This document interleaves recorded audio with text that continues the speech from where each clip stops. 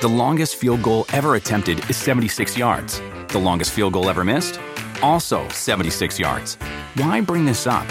Because knowing your limits matters, both when you're kicking a field goal and when you gamble. Betting more than you're comfortable with is like trying a 70-yard field goal. It probably won't go well. So set a limit when you gamble and stick to it. Want more helpful tips like this? Go to keepitfunohio.com for games, quizzes, and lots of ways to keep your gambling from getting out of hand. It's man-to-man coverage. This is the PFT PM podcast. And now, your host, Mike Florio. Thursday edition of PFT PM. Week 3 of the preseason gets started tonight. 6 games. It's amazing how the vibe about the preseason has shifted in a fairly short period of time. Used to be that third preseason game, first half starters. The only question was how deep they'd play into the second half. Now, you're not even going to see a lot of them. Coaches are concerned about getting guys injured, and I get that. I still have such a hard time reconciling the complaints from coaches that they don't have enough time to get players ready with the decision to keep so many players in bubble wrap during the preseason. And I get it. The risk of injury is enhanced when you're playing full contact, full speed tackle football. I get it. But you eventually have to play full speed, full contact tackle football. How do you get ready for that? How do you get ready to do it in a way that minimizes the risk of injury? Someone smarter than me and with more free time than me hopefully will track as this pendulum swings away from using players in the preseason. Starting players, key players. The correlation, if any, maybe there isn't one. Injuries in September with limited participation by starters in the preseason and the way it used to be. Is there any uptick in September? Old school coaches would say there is, or there should be, or they would expect it. Every injury. If a guy doesn't practice as much, if he doesn't play in the preseason, think about the 70s, the 80s, the 90s. Guy didn't play at all in the preseason, he gets injured week 2. Well, if he'd have played in the preseason, he wouldn't have gotten injured. Now, a lot of that's bunk.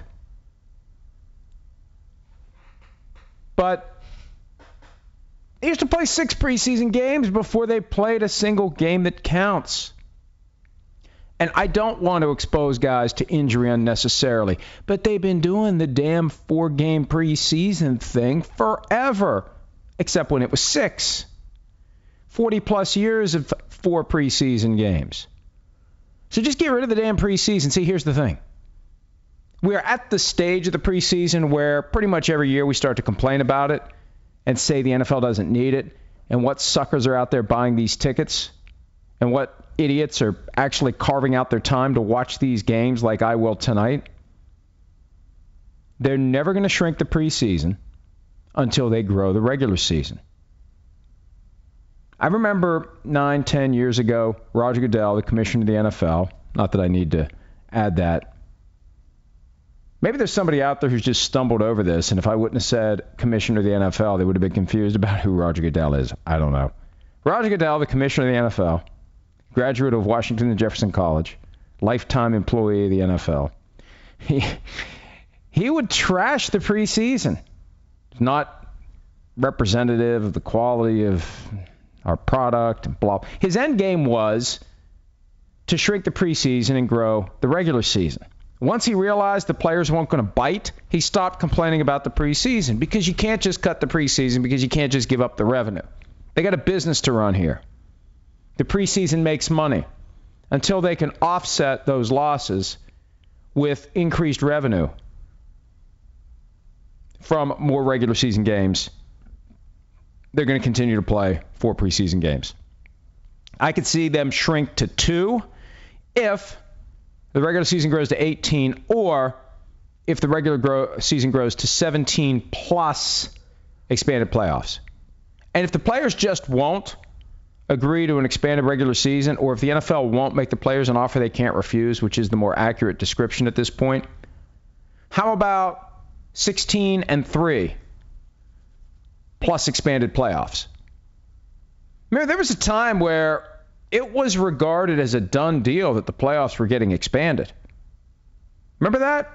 I'd say it was 6-7 years ago. Dan Patrick said on his radio show, and he's plugged in, by next year the playoffs are going to be expanded. There was a little problem along the way. Someone at the league office realized, oh, wait, the players have a say in this. We can't just make that dramatic change to the work conditions and require 2 teams in the league to play an extra game, actually 4 teams to play an extra game, because 2 teams get in that wouldn't have gotten in, and 2 teams that would have had a bye have to play. So you're imposing on 4 out of 32 teams an extra game. You can't just do that unilaterally. You've got to bargain for it. And there's already been some reporting that that is regarded as, and why wouldn't it be acceptable? The only team that would be pissed off every year is the number 2 team in each conference. Why do we have to play another game? And I'd rather just go all the way to 16. Make the team that got the 1 seed in each division play. Do not give them that advantage of being the only teams out of 14. 2 out of 14 don't play in the wild card round. I don't like that. Don't like it. Make all of them play. Go with an 8-team per conference bracket. Half the league makes the playoffs. I think that's fair. And then the Patriots would win that game anyway. But I've been doing this long enough to know where the storylines pop up. And we're at the phase of the preseason where we've had enough. Especially now that the starters aren't playing in the 3rd preseason game. Let's fast forward. We're 2 weeks away from Packers-Bears to start the regular season. Let's get it on. Let's get going. Let's go, let's go, let's go. That's where we are right now. A couple other things to discuss before I look at your questions. This Washington, New England trade, rumor, report, whatever, that the Patriots offered their 2020 first-round pick for tackle Trent Williams, and Washington declined. Multiple reports suggesting that that's not true. I've heard through the grapevine that the Patriots are saying it's not true privately. Now, look, if it is true, the Patriots have to say no, unless there was some broader agenda there to scare the crap out of the guys who are currently playing offensive line, and specifically Isaiah Wynn, the left tackle. I haven't seen or heard. It's like typical offensive line. I haven't seen or heard anything about Isaiah Wynn, which must mean everything's fine. You only hear about offensive linemen when they stink or when they're injured. And last year it was Wynn's injury that opened the door for Trent Brown to have a great season at left tackle. So great that he got a huge contract and he got moved back over to the side of the line where he stunk in San Francisco. But unless the Patriots are trying to send that kind of a message to scare someone into performing better, there's no reason for them to have their fingerprints on it. For Washington, though, and this wouldn't be the first time that Bruce Allen lies to the media. And look, we're not supposed to try to predict who people's sources are, but come on, if it's Washington media that's reporting it, if it's people who have interviewed Bruce Allen who are reporting it, it really doesn't take a genius to figure out that Bruce Allen's fingerprints are all over it. And my first interpretation of this was that this shows that Washington has come to terms with the fact that they have to trade Trent Williams, and this is their way of letting people know that there's reason to call and letting people know what the floor is. And the floor may be lower than that if it's the best offer they get. This may just be Bruce Allen's way of trying to get more. I mean, if it's false and he made it up, then the floor very well could be lower than that. He's just trying to get everything that he can. Now, I had one source who speculated that Bruce Allen would very much like to get Tyreek Hill from the Chiefs. Well, I don't think the Chiefs want Trent Williams, and even if they did, you're not giving up Tyreek Hill for Trent Williams. Trent Williams is never going to play for Washington again. That's really the takeaway from all of this for me. Washington, and specifically Bruce Allen, finally coming to terms, anger, denial, bargaining, depression, acceptance, finally coming to terms with the reality that Trent Williams means what he says when he says, go yourself. I'm never playing for you again. As I said earlier today on PFT Live, they've bungled this from the get-go. The flow chart is simple. Trent Williams is upset with you. Step 1, go kiss his ass. If that fails, step 2, go kiss his ass even harder. Step 3, offer him more money. Step 4, trade him. And if you're going to trade him at a time when the team that gets him has maximum ability to get the most out of him this year. This isn't Khalil Mack, who just gets plugged into an offensive line and goes. It's a delicate dance when you're talking about an offensive line. Now, the farther you get out to the edge, the less complicated it is to integrate with the rest of the linemen. But still, you don't want to be doing this Labor Day weekend, 4 days before the first game, for a guy who's not in camp, for a guy who's coming off of having a growth cut off of his head and hasn't been around, and who knows what he's doing. So whether it's true, whether it's false, it's out there because Washington wants people to know he's available. And if it is false, he may be available for less than a first-round pick that would be expected to fall somewhere between 28 and 32, because the Patriots have been drafting between 28 and 32 every year since 2011, for crying out loud. There was a report today from Ed Word that the Cowboys made another offer to Ezekiel Elliott that would make him among the 2 highest-paid running backs in the NFL. Well, who cares? He's got to be the highest-paid running back, or he's not taking it. And the Cowboys just need to bite the bullet here. The Cowboys need to get the deals done with the guys whose pots are boiling. And they thought they were going to get away with keeping Zeke's on the back burner while they were dealing with Amari Cooper and Ezekiel Elliott on the front burner. And what happened was Zeke forced his way to the front, pushed Amari Cooper to the back. Amari Cooper's happy to go to the back because he's happy to make $14 million this year. See, I think they were hoping that they could extend his deal and cut his cap number. The problem is twofold. One, even though they try to equate Amari Cooper to this is our first-round pick for 2019, he's expensive. He's in his 5th-year option. And it pays $14.9. Secondly, he understands they have to pay him at some point because they gave up their first-round pick, because he went in there and played well. So he's content to take $14 million, and he's content to take the franchise tag next year, and he's content to take the franchise tag the year after that, and he's content to say, see you later. And I still think that between Dak Prescott and Amari Cooper, they should come together and refuse to do a long-term deal jointly, so only one of them can be franchise tagged next year and the other one becomes a free agent, unless the CBA hasn't been extended. If it hasn't been extended, every team gets a franchise tag and a transition tag next year.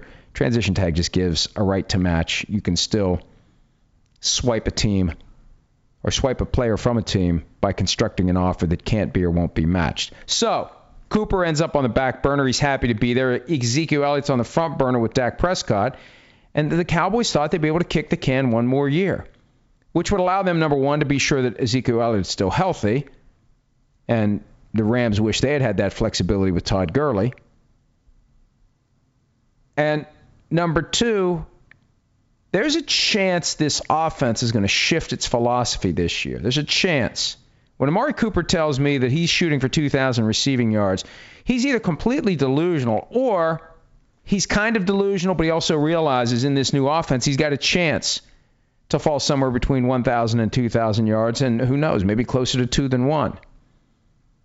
Maybe this is the year that they realize we can't just go battering ram, battering ram, battering ram, because if a team bottles up our running game, our passing game is, this, I used to say this about the Vikings. that Teddy Bridgewater never really matured as a quarterback because it was always Adrian Peterson, Adrian Peterson, Adrian Peterson. At some point, if you think your guy's a franchise quarterback, you got to say, you're the guy, not the running back. You're the guy. You're the guy that's going to be here for 15 years. Who knows how long the running back's going to make it.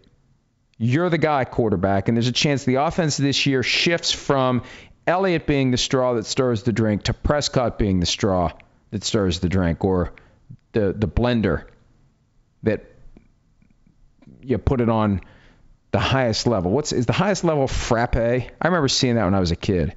All those different buttons you'd press, and that highest level, bzzz, I think it was frappe on the old blender.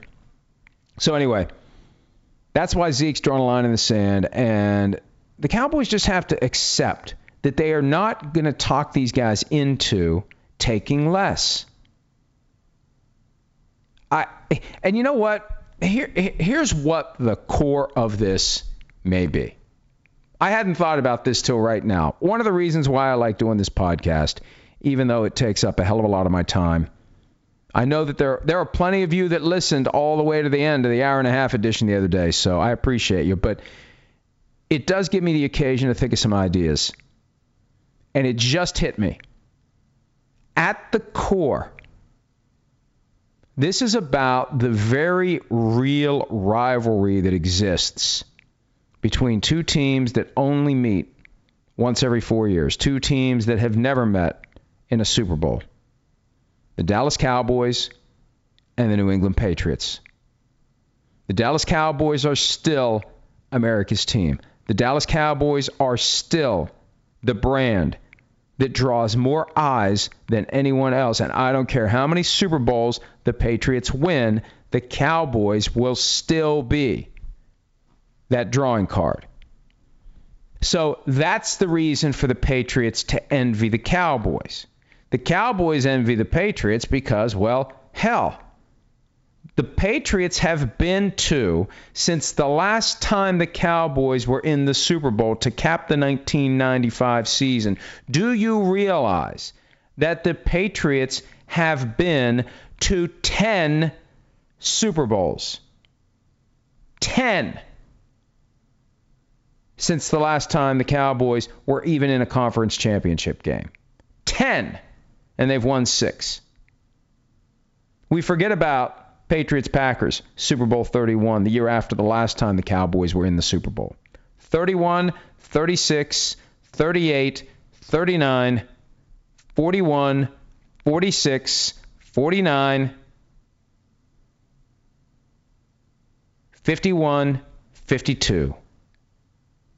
Wait, is that right? No. Holy shit, it is. They've been to 3 in a row? They've been to 3 in a row. That's right. 51, 52, 53. My God. They've been to 3 in a row. Hey, we just take it for granted. They've been to 4 out of the last 5 freaking Super Bowls, folks. We get numb to it. Who are you going to pick out of the AFC this year? Go ahead, pick the Chiefs. I dare you. So I think there's just some good old-fashioned jealousy there, some resentment there, and the Cowboys are pissed off that the Patriots have fueled that run of greatness over the past 2 decades by getting players to take less, starting with Tom Brady, who took less even before he married a supermodel. The Cowboys are pissed. They're trying to, I think there's something to this. The Cowboys are pissed that they can't simply talk their guys into being like the Patriots. Why can't you be more like the Patriots? The Cowboys are being Estelle Costanza. Their players are George, and the Patriots players are Lloyd Braun. It's that simple. And I gave you a timely reference to put the cherry on top. All right. Let's move along to your questions once I remind you of a very important thing. There's still a couple of weeks left in summer. You still may have 1 or 2 summer road trips left. Before you head out, visit O'Reilly Auto Parts. Simple preventive maintenance before you hit the road will ensure a safe journey during those late summer road trips. O'Reilly Auto Parts, better prices every damn day. That's probably not how they want me to read it. I bet they're okay with that. Every damn day, every mother. Just, let me try that again. O'Reilly Auto Parts, better prices every day. We love O'Reilly Auto Parts. Hell, they've been with us from the get-go. O'Reilly Auto Parts, NHTSA. Who else pops up from time to time? We'll get more. It's funny. One of the reasons I keep doing this, it reminds me of the early days of the website where we just kind of gradually grew and didn't make money for 4 or 5 years and just kept pecking and chipping and going. And all of a sudden, the dam broke. So we'll keep pecking away. Maybe the dam will break one of these days. But thank you, O'Reilly. Thank you, NHTSA. Thank you, anybody else who's sponsored the PFTPM podcast. All right, let's answer some of your questions. PFTPM Posse, front of the line as usual because I follow the account. What's your biggest sucker purchase? I'm very cheap. I'll tell you something I did within the past few months that pissed me off. I grew up in Wheeling, West Virginia, and Marsh Wheeling Stogies was a big industry there, big company there for over 100 years. So anything that is related to Marsh Wheeling Stogies, I'm intrigued by. I got a clock down in the barn that was made in 1962. I keep it unplugged now. I'm afraid it was going to burn the barn down, so I keep it unplugged. We'll go down there sometimes, and I'll plug it in. I'll remember to plug it in. But it looks good. It lights up. It's got that old school cord, and I'm thinking it's just a matter of time before that old school cord frays, and bzzz, and down goes the barn. So I was looking for, what was I looking for? I wasn't looking for another Marsh Wheeling Stogies clock.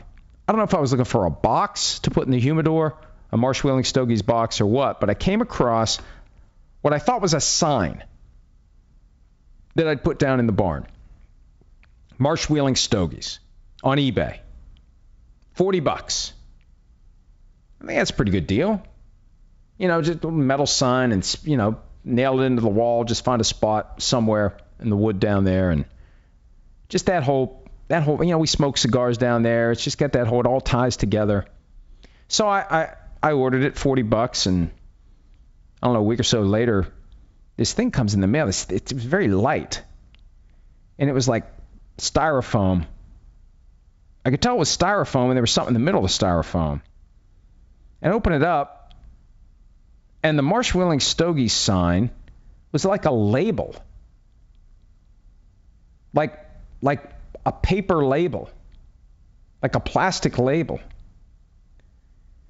And I was like, what the hell? I spent $40 for this piece of shit? So then I reached out to the guy and I said, hey, what the hell? You create the impression this is an actual sign. It's a label. It's like an iron-on. Remember those? You iron it onto your t-shirt. I spent $40 for an iron-on that says Marsh Wheeling Stogies. So the guy offered to refund the money. Of course, I'm going to dick around repacking this thing and sending it back to the guy for $40. So I got myself a $40 iron-on decal that says Marsh Wheeling Stogies. I'd like to say that I have a bigger sucker purchase than that, but to basically piss away $40 for a piece of paper, top that. PFTPM Posse, what would happen if every NFL head coach conducted their press conferences in the same way as Bill Belichick, giving no info and rarely answering questions? Would they change the rules? No. The NFL's position is if you want to be a dick, go ahead. You just have to talk. If you want to be difficult, if you want to be combative, if you want to not answer questions, if you want to say, I'm just here so I won't get fined, that's on you. You just have to be there.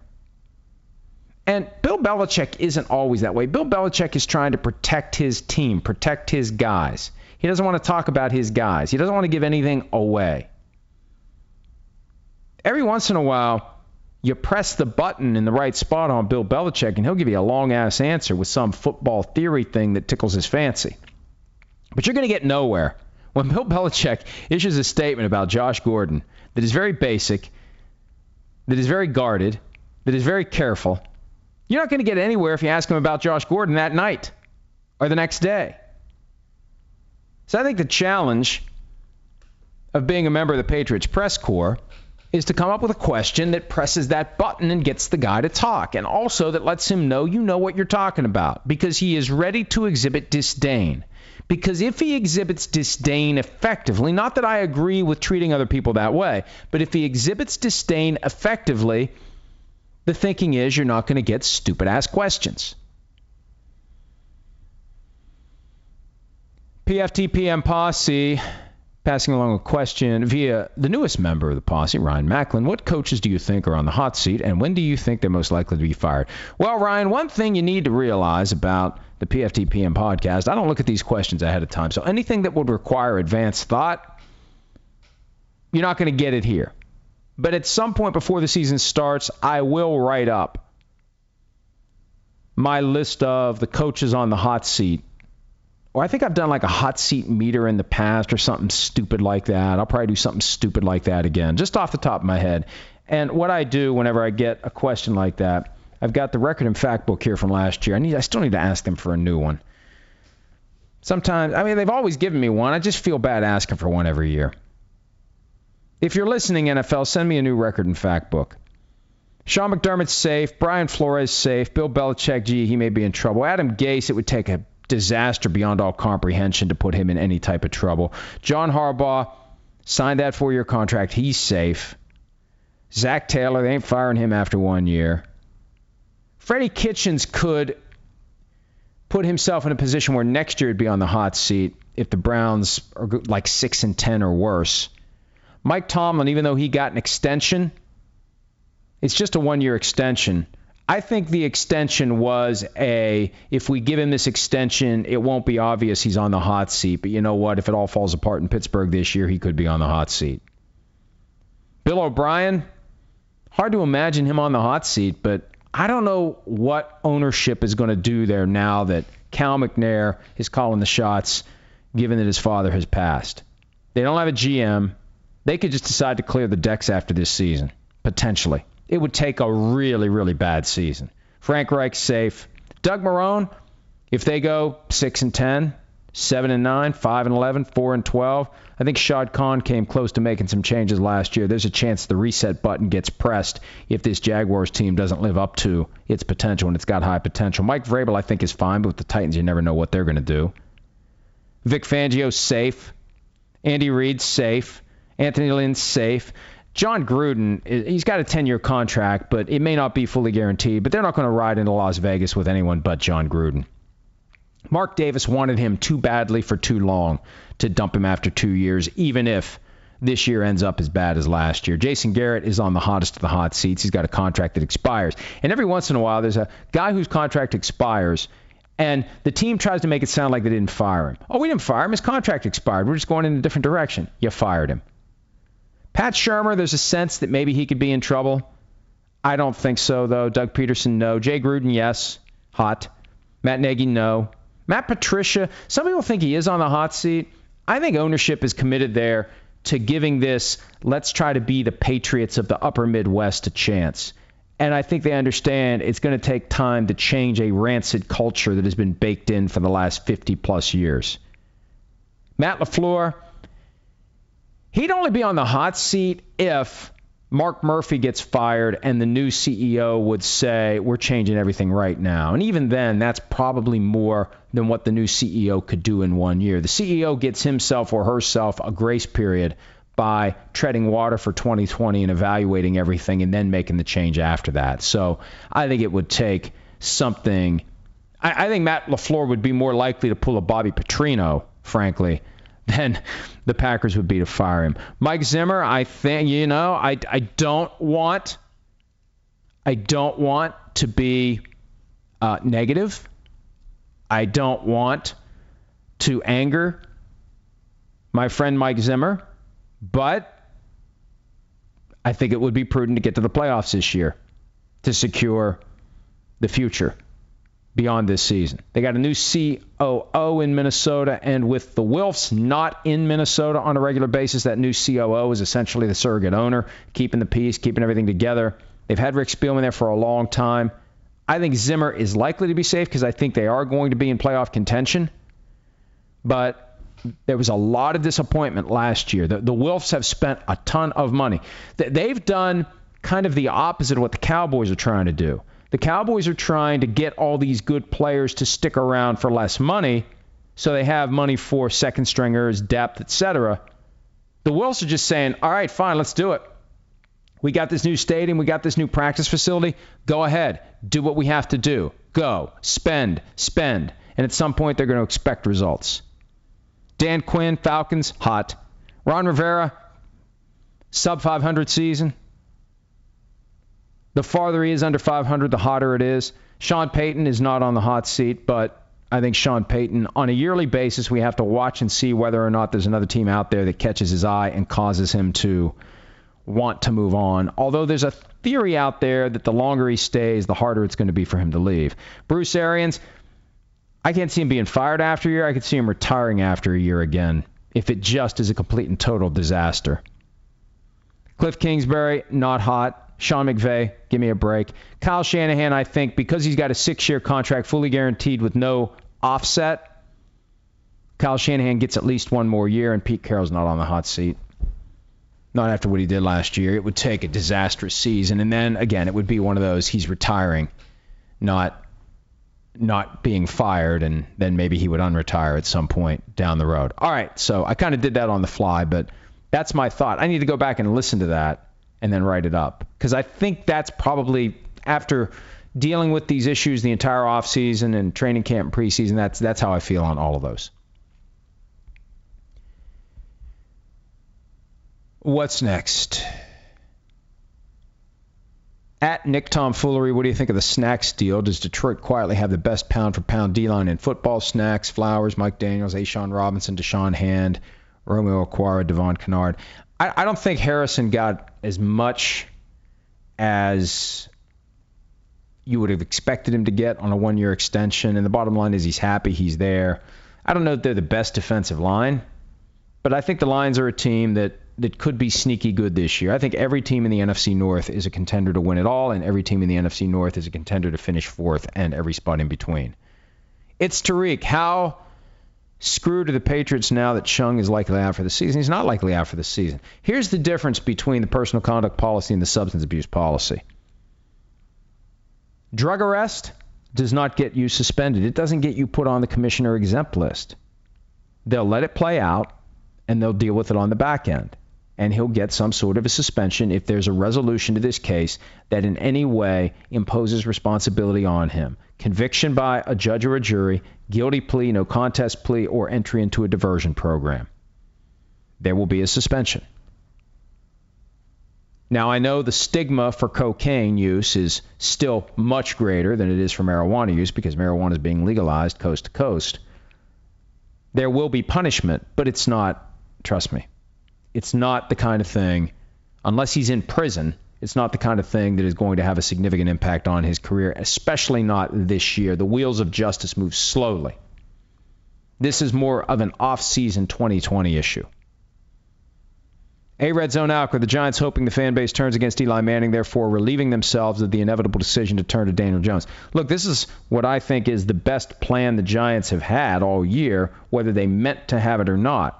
The idea that the fan base is rallying around Daniel Jones. The fan base feels like Daniel Jones has been disrespected. The fan base is pissed off because people like Baker Mayfield are taking shots at Daniel Jones. And Daniel Jones is playing well, so you're starting to get a murmur.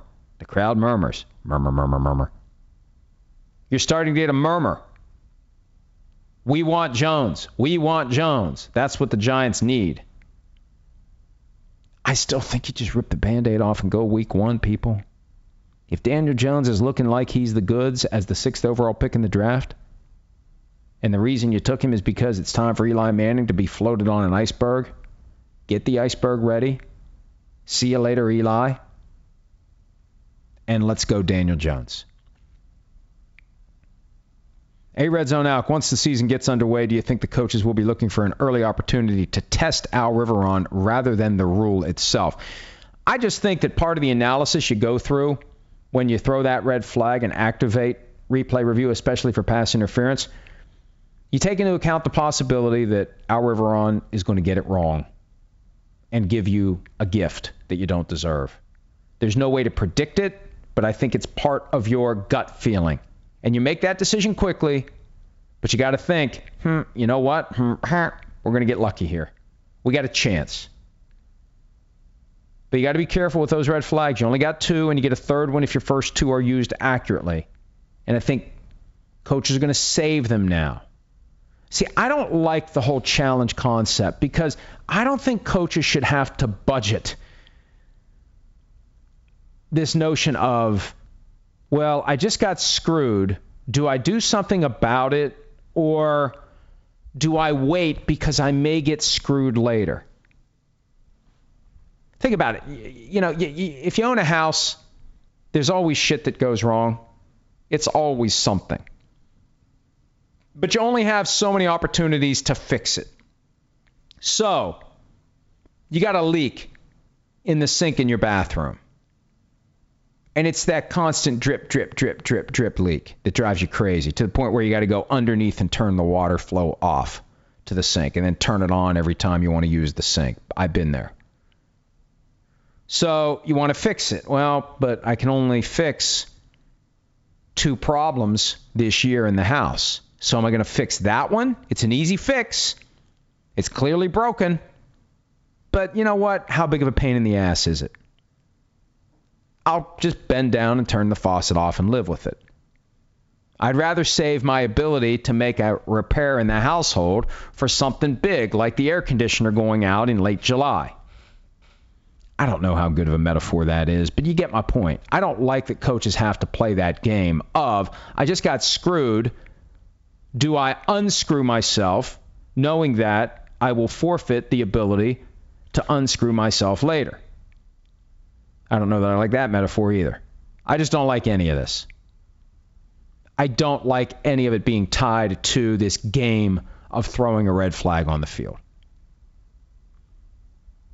Steph Boyardee, what is your preference of drinking game? I'm 54. I don't need a lot. I'm at the age where if I'm going to drink, I want to enjoy it. I'm not trying to get drunk fast so I'll have the courage to go talk to the girl across the hall. There was an age where, and I think a lot of us went through that, we used to call IC Light Instant Courage Light back when I was of legal drinking age in the early 80s, once I turned 18.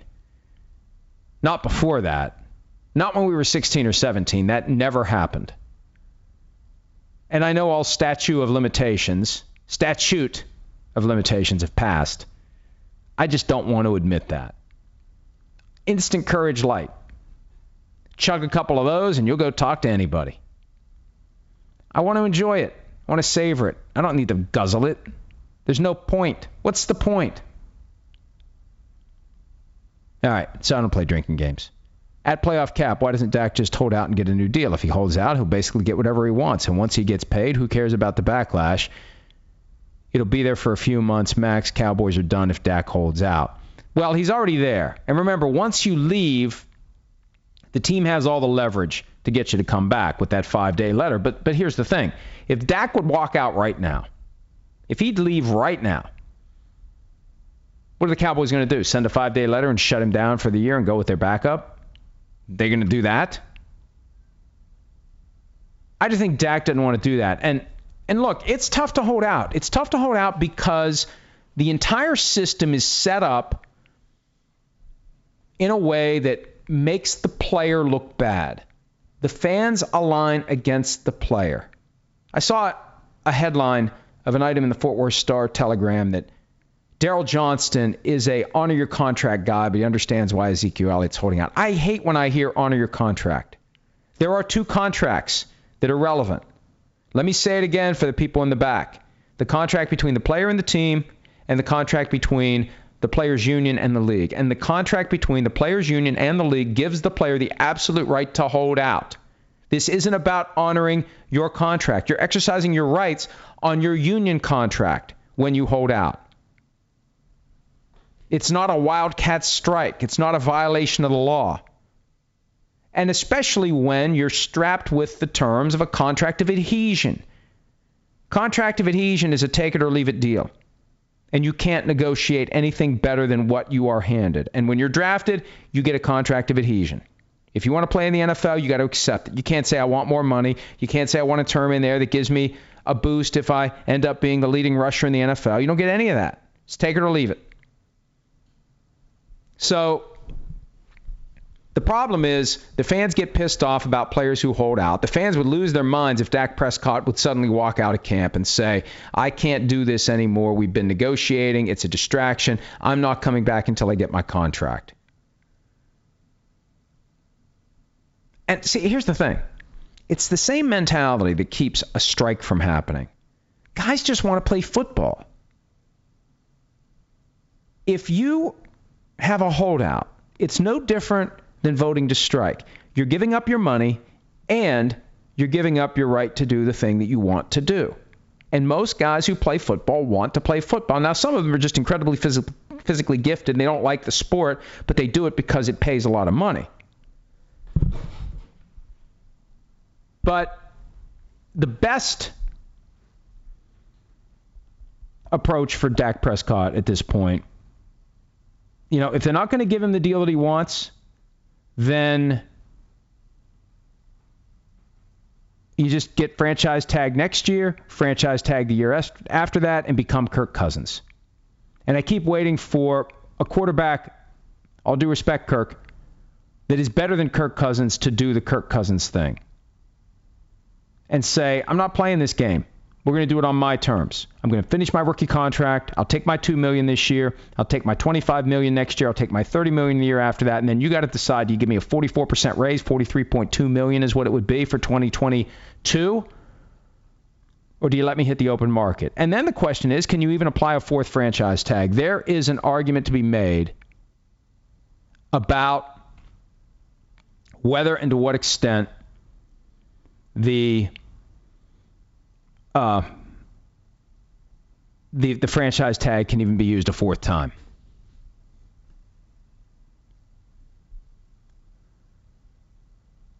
Leapers 500. What if Dan Marino had, as geography would dictate, been drafted by the Steelers instead of the Dolphins? Does Pittsburgh break up the 49ers dynasty? I think they win at least one title, if not more. I agree with you. And the Steelers had a shot at Dan Marino. Tony Dungy was on the coaching staff at the time, and as he explains it, the Steelers were so concerned about what drafting Dan Marino would do to Terry Bradshaw that they didn't take Marino, even though they loved Marino. And the message was, and he articulated this in 2018 when the Giants seemed to be looking for a quarterback, don't think about Eli Manning, think about the quarterback. If you love the quarterback, take the quarterback.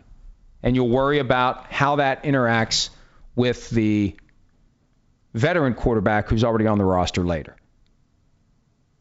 Because what happened in Pittsburgh in '83, they didn't take Dan Marino. He fell to the Dolphins. Terry Bradshaw got injured early in the season and never played again. And they went 21 years between Bradshaw and Ben Roethlisberger. And if they had had Dan Marino from 1983 through 1999, my God. Think about the defense. They had now, of course, the salary cap gets involved. Things change. You're paying the quarterback a lot of money. Who knows? But the Steelers have won their Super Bowls when they've had franchise quarterbacks. They were able to get to the Super Bowl in '95 without a franchise quarterback because of their defense. But yeah, I think the Steelers would have more than 6 right now if they had drafted Dan Marino. Leapers 500, with the president's increasing unpopularity and his views now less impacting, why couldn't the NFL have done a kumbaya with Kaepernick and Jay-Z and gotten him into camp? This could have been a real chance for the NFL to see the people who supported him, not just the haters. Look, and Sims and I were arguing about this a little bit today. We were talking about this back and forth that's unfolding between Brian Flores and Kenny Stills, where Flores played the 8 Jay-Z songs and Stills was playing Nas at his locker, and I didn't even know there was a thing between Jay-Z and Nas that goes back to '96. That's how lame I am. But let me just summarize my views on this Jay-Z thing. And I compare it to, in a very, very minimal way, when NBC came to me in 2009 and wanted to do a deal, I knew that, well, I wanted to scare them off.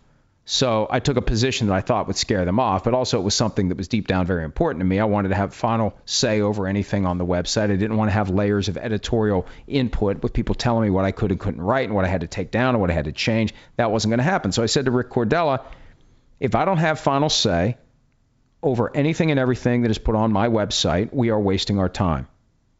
And when he said he's got no problem with that, that's when I said, oh shit, now I got to come up with another way to scare this guy away. But if Jay-Z wanted to do this the way that some think he should have, and I tend to agree with those some, when the NFL approaches him the first time, Jay-Z says, until Colin Kaepernick's on a roster, we're wasting our time. And then you see how badly the NFL wants to do it. And you know what? If they don't do it, then they don't do it.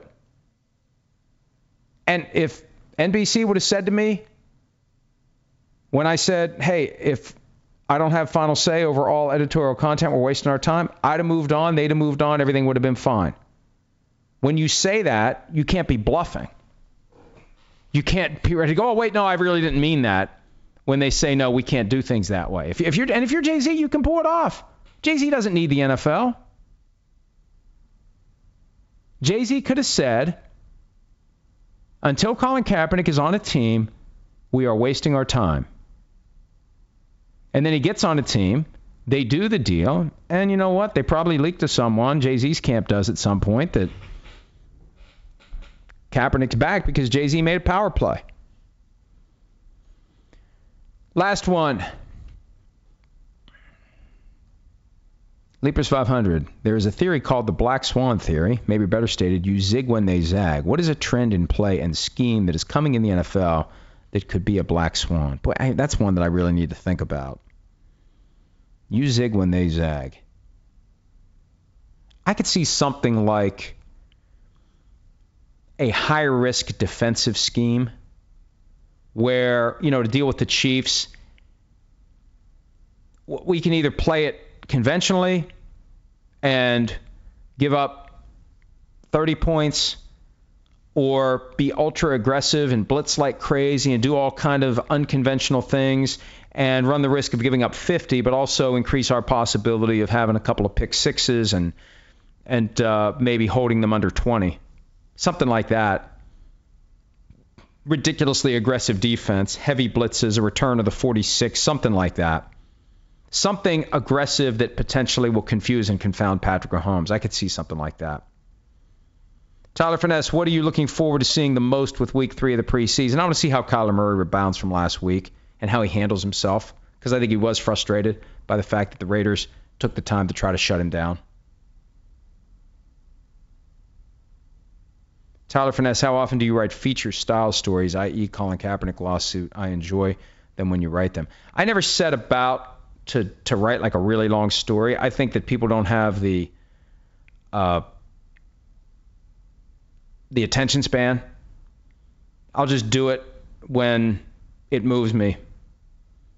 I prefer to keep stories under 700 words, preferably under 500. I just think that people digest those better.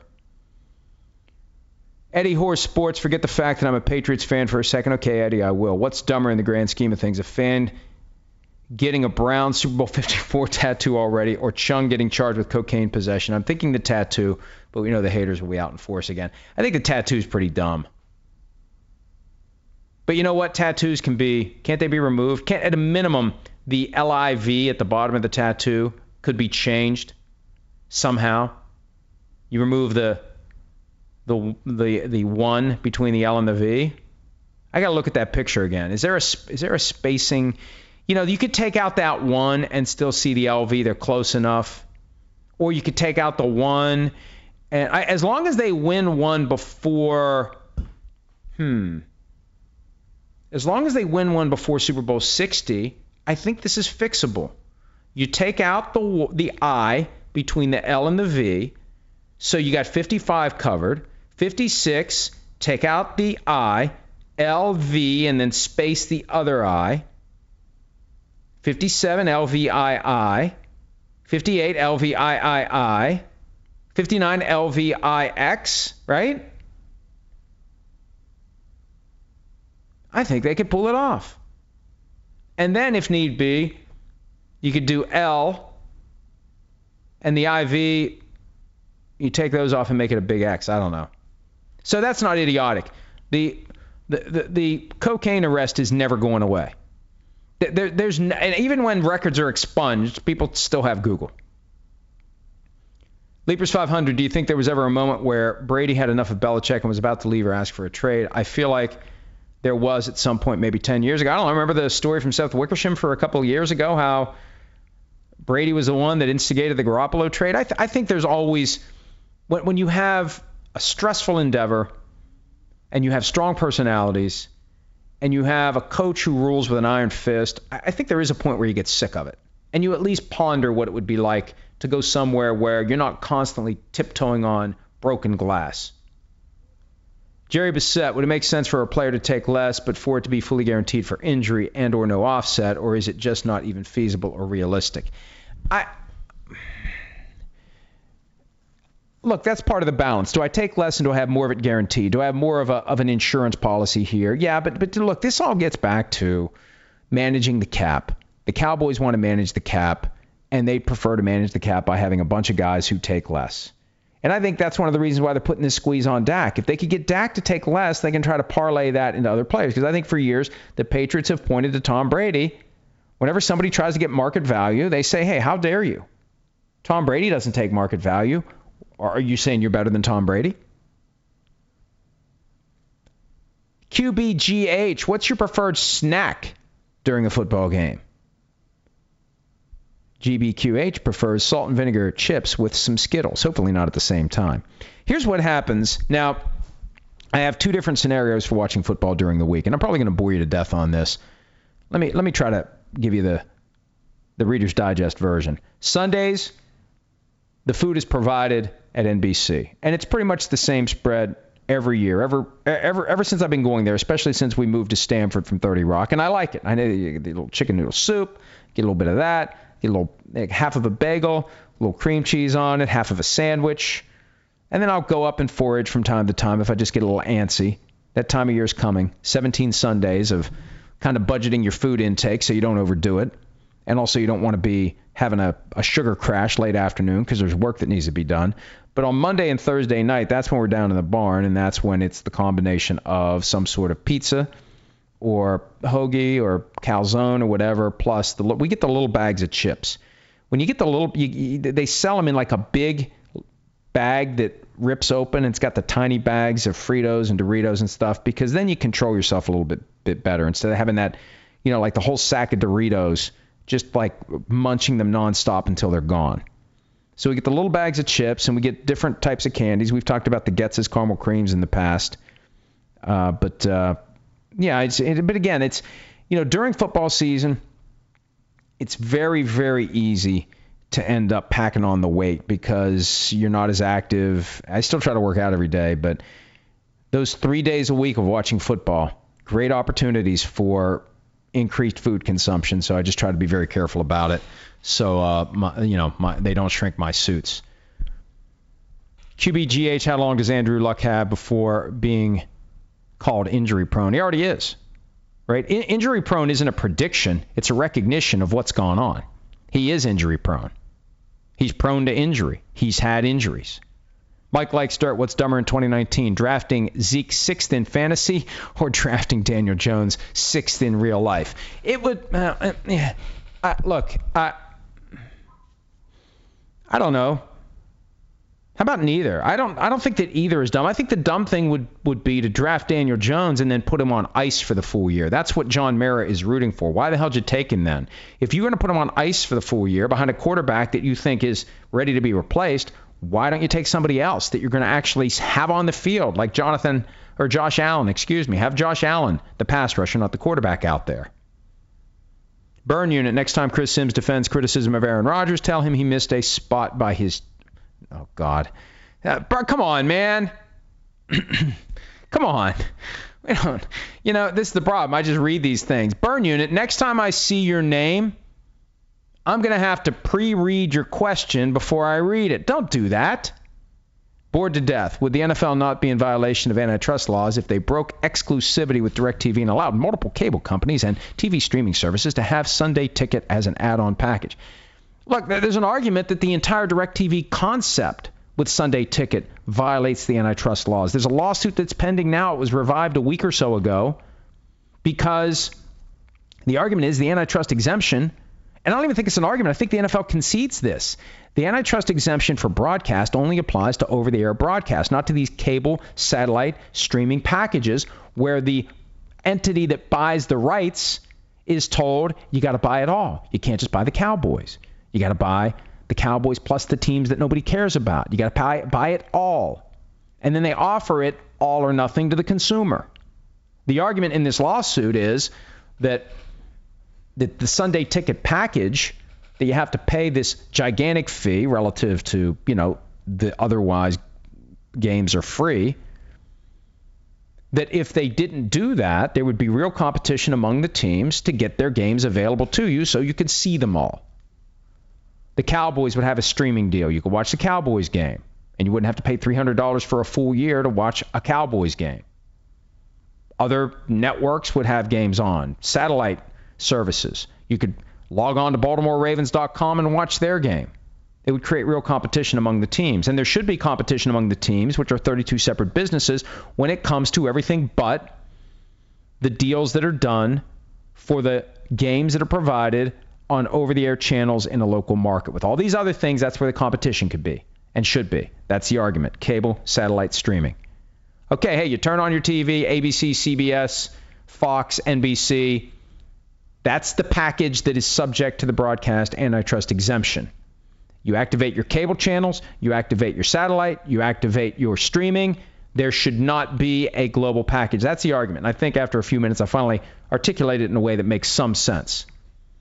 And meanwhile, you could argue these antitrust violations have been hiding in plain sight and nobody's been fighting them and they just keep doing what they do. Dean Osborne, 42, doesn't the NFL Rookie Symposium take place anymore? I thought it had value and might have helped these guys not get loose tongues with the likes of GQ magazine for a start. Look, it came down to money. They do it all in-house now, but it was expensive to bring all these guys. Didn't they bring them to Canton? Didn't they do that? They had a central location. Was it always Canton when they did it? And it's only the draft picks. There's a lot of undrafted guys that make the team, and they don't get the benefit of it. So they just decided it was too expensive, and they tried to provide them that information team by team. Mike likes dirt. If you're Jerry, which Seinfeld characters are Sims and Big Cat? Big Cat is Newman, and Sims is Kramer. Final answer. Mario, but I love Big Cat, but we joust on air for effect. At least it's for effect from my perspective. From his perspective, who knows? Or no, wait a minute. I would be Uncle Leo, and he's Jerry, right? Because I'm his internet uncle. Did Jerry have a nephew? Jerry was an only child, right? I should know the answer to that question. Never talked about Jerry having a brother. Although at one point, George talked about having a brother and never really had a brother. And I think Elaine talked about having a sibling, and there was never, like a sister, right? Mario Dulio, have you read the response to the Baker article from Clay Skipper? What are your thoughts? I didn't know there was one. I have to check it out. So what, this guy's parlaying the criticism of the way he did a drive-by interview of Baker Mayfield and took advantage of a guy in his early 20s who doesn't understand the nuances of on the record, off the record, and used the things he said against him. He's going to parlay that into an article that generates even more traffic for GQ. I probably shouldn't read it. Dean Osborne, 42, do you see a scenario in the next 12 months where Brady goes to the 49ers as a free agent and Jimmy G goes back to New England, having done nothing in San Francisco? I think the first half of that, there's something to it. Second half, I don't know. But I kind of like the idea of Tom Brady going to San Francisco to finish his career and to follow Jimmy Garoppolo. Steph Boyardee, what is the go-to snack food in the Florio household? Let me tell you, my sister-in-law bought me this little West Bend popcorn machine last year for my birthday, 2018. I make popcorn every damn day. I use olive oil. And the reason they don't use olive oil at the movie theaters is because it's expensive. Popcorn made in olive oil is awesome. And it's a hell of a lot better than coconut oil. I've got the coconut oil. Coconut oil has just as much fat, but it's all saturated fat. Olive oil, fat, but it's good fat. Orville Redenbacher, white popcorn kernels, every day for lunch. I'll make popcorn to go along with if I have a sandwich or whatever. It's awesome, and my dog loves it. She hears that popping, and she comes running wherever she is in the house, and I get some and I put it in her bowl, and I try to mix it in with her food to get her to food. Because one thing I've learned about a dog, the more non-dog food you give them, the less they want to have anything to do with the dog food. See, if they only have to eat the dog food, they don't realize how nasty it is. When you start giving them non-dog food, they're like, screw that dog food. That shit's nasty. Every time I open, we've got a tub, a plastic tub by her bowl, her food and water bowl, where we'll scoop. Every time I open that, it is just how can a dog eat that shit? And our dog would like to avoid it as much as possible. So I give her popcorn, I give her bread. My wife will make scrambled eggs for herself and for the dog. She'll give the dog scrambled eggs. My wife makes for the dog these treats, handmade, homemade treats. Oats, peanut butter, and pumpkin. One of these days, I'm going to have a few more cutties than I should have, and I'm going to eat one of those things because they look pretty damn good. All right, what's next? I should wrap this up. We've been going for an hour. Stephen A. So with Brian Flores, 8 Jay-Z songs and taking shots at Rosen last week, did the Bill Parcells and Belichick bleed through to get the most out of his players? I really do think that the 8 Jay-Z songs was Brian Flores following the what would Belichick do mantra. See, Belichick wouldn't have a Kenny Stills on the team. Or Belichick would spot the Kenny Stills and go to the Kenny Stills and explain to Kenny Stills how distractions can undermine a team. And Belichick definitely would have nipped it in the bud after Kenny Stills called out Stephen Ross. And that's probably why Flores was irritated, because they had just gone through the whole Stephen Ross thing 2 weeks earlier, where Flores said publicly Kenny Stills should have gone to Stephen Ross. And I guess that privately, Brian Flores told Kenny Stills it's better to not take this stuff public at all. And then you've got the public critic. And I'm not saying that Kenny Stills did anything wrong. There's just a conflict here between styles. And the coach doesn't want anything said or done by players that undercuts the broader effort to win. It is a very results-oriented approach. No matter how right you are, no matter how wrong you are, no matter how relevant or irrelevant anything you say is to the broader issues in society, football coaches just want their guys to focus on football. Steph Boyardee, most entertaining player. Ocho Cinco is my pick. For raw entertainment, I think it was Terrell Owens. And he could be a pain in the butt, but I think he was even more entertaining than Ocho Cinco, and he was a better player. Steph Boyardee, over or under 4 wins for the Dolphins? Push, 4-12. I know it's hard. I don't want to pin that on them. I'll say over, and then they can still be 5-11. Steph Boyardee. Boy, Steph's got a lot of questions today here, Steph. How many more years does Marcus Mariota have as starting quarterback for the Titans? I think this is it. Steph Boyardee, where did you take Mrs. Florio on your first date, and what did you guys do? Wow. We had the 30th anniversary of our first date last month, and our 25th wedding anniversary is coming up on Monday, the 26th. She was working in Pittsburgh that summer. I was working in and around this area. Actually, she grew up in Clarksburg, and I was driving back and forth from Morgantown to Clarksburg every day to work in a law firm that was just down the street from where she grew up. And kind of like one thing led to another, and it's amazing that people were able to actually communicate when we didn't carry around a phone where you can text someone. How did I even have her number? Or how did she have my number? How did this even happen? But I ended up going up to Pittsburgh one Friday night, and we went out to dinner at some place where the food wasn't very good, but I didn't care.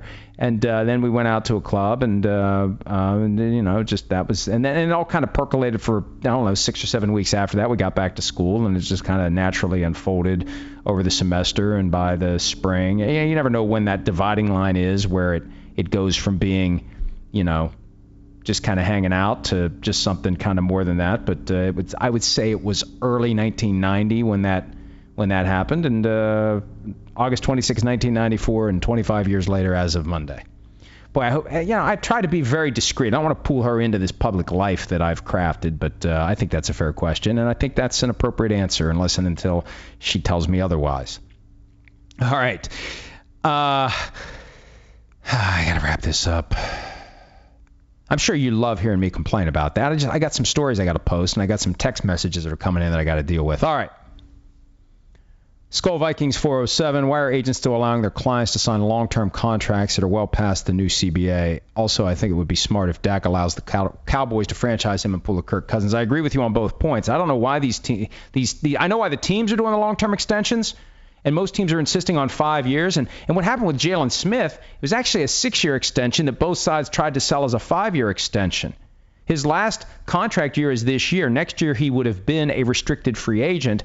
And the argument is, well, the Cowboys would have tendered him, so it's a 5-year extension beyond that. He's under contract through 2025.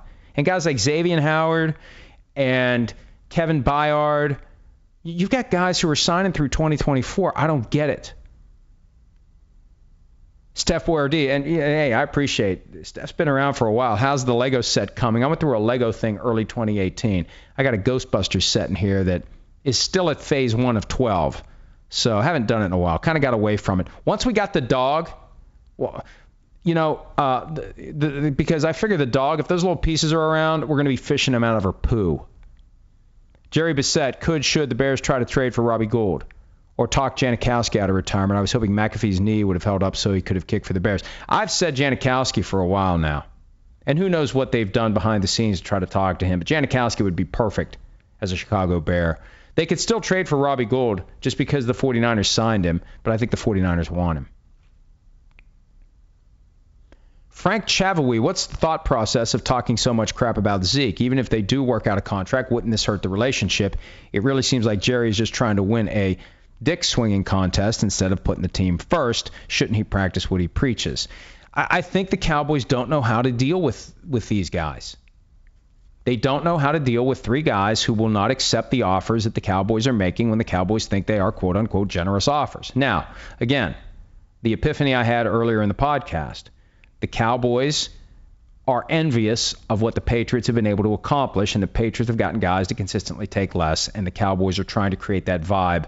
But the thing is, it happened naturally for the Patriots because I think part of it, too, is the Patriots selected players that were going to be amenable to that approach.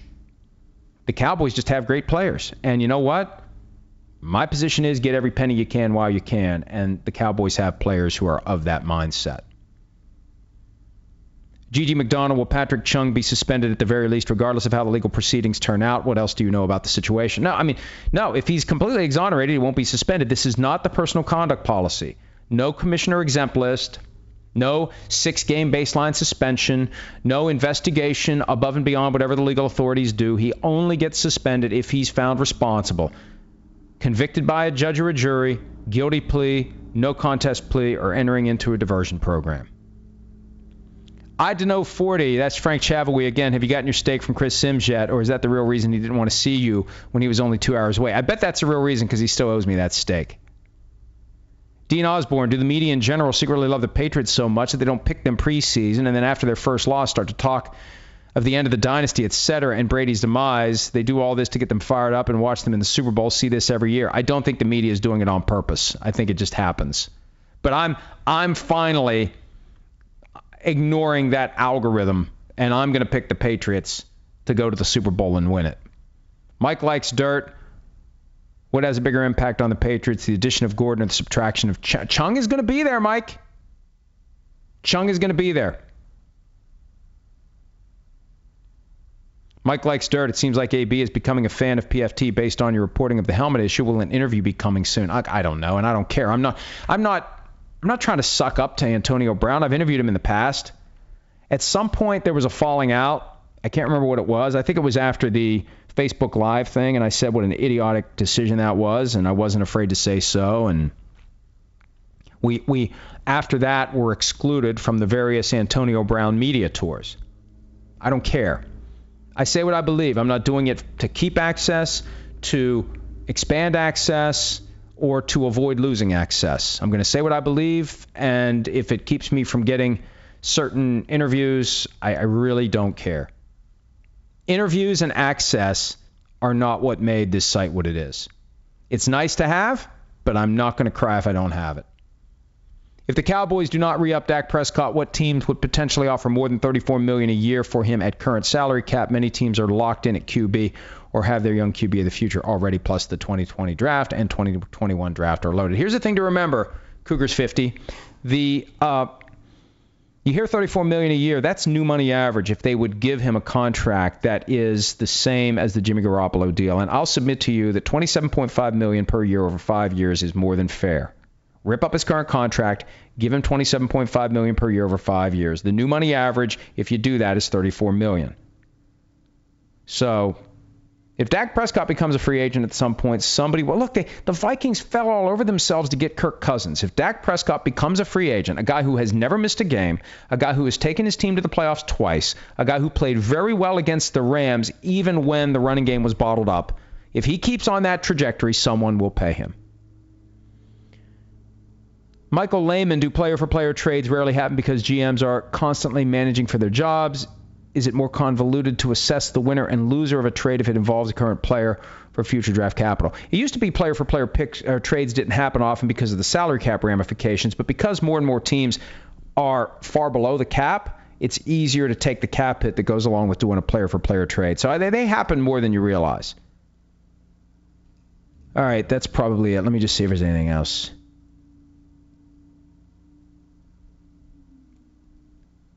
Let's just call it.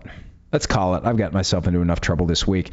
75 minutes we did today. Thank you for your time. No more PFT PM podcast this week. And next week, probably not any until Wednesday. Let me apologize in advance, but I got to be in New York this weekend. We have a meeting that I have to attend on Monday. We have some stuff we're doing at the studio in Connecticut on Monday, and Monday's also my 25th wedding anniversary, so I'm not going to carve out time to do a podcast from the hotel room, lest I get myself in any more trouble than I already naturally get myself in. Tuesday is travel day back. Also, it's Barn League Fantasy Football Draft Night, so I probably won't get one in on Tuesday either. Maybe Tuesday, maybe a slim chance on Tuesday, but most definitely Wednesday. Enjoy everything we have at ProFootballTalk.com, PFT Live every weekday, and we will talk to you again very soon. You can find the PFT PM podcast on Art19, Apple Podcasts, Stitcher, and Google Play. If you like what you hear, and you will, subscribe for automatic downloads. Leave a rating and review. That'll help new listeners find our show and push us up the charts. Search PFT PM for your evening update from Pro Football Talk. The longest field goal ever attempted is 76 yards. The longest field goal ever missed? Also 76 yards. Why bring this up? Because knowing your limits matters, both when you're kicking a field goal and when you gamble. Betting more than you're comfortable with is like trying a 70-yard field goal. It probably won't go well. So set a limit when you gamble and stick to it. Want more helpful tips like this? Go to keepitfunohio.com for games, quizzes, and lots of ways to keep your gambling from getting out of hand. Life is a highway, and on it there will be many chicken sandwiches. But there's only one McCrispy. So go ahead and hit the turn signal if you know about this juicy gem of a detour.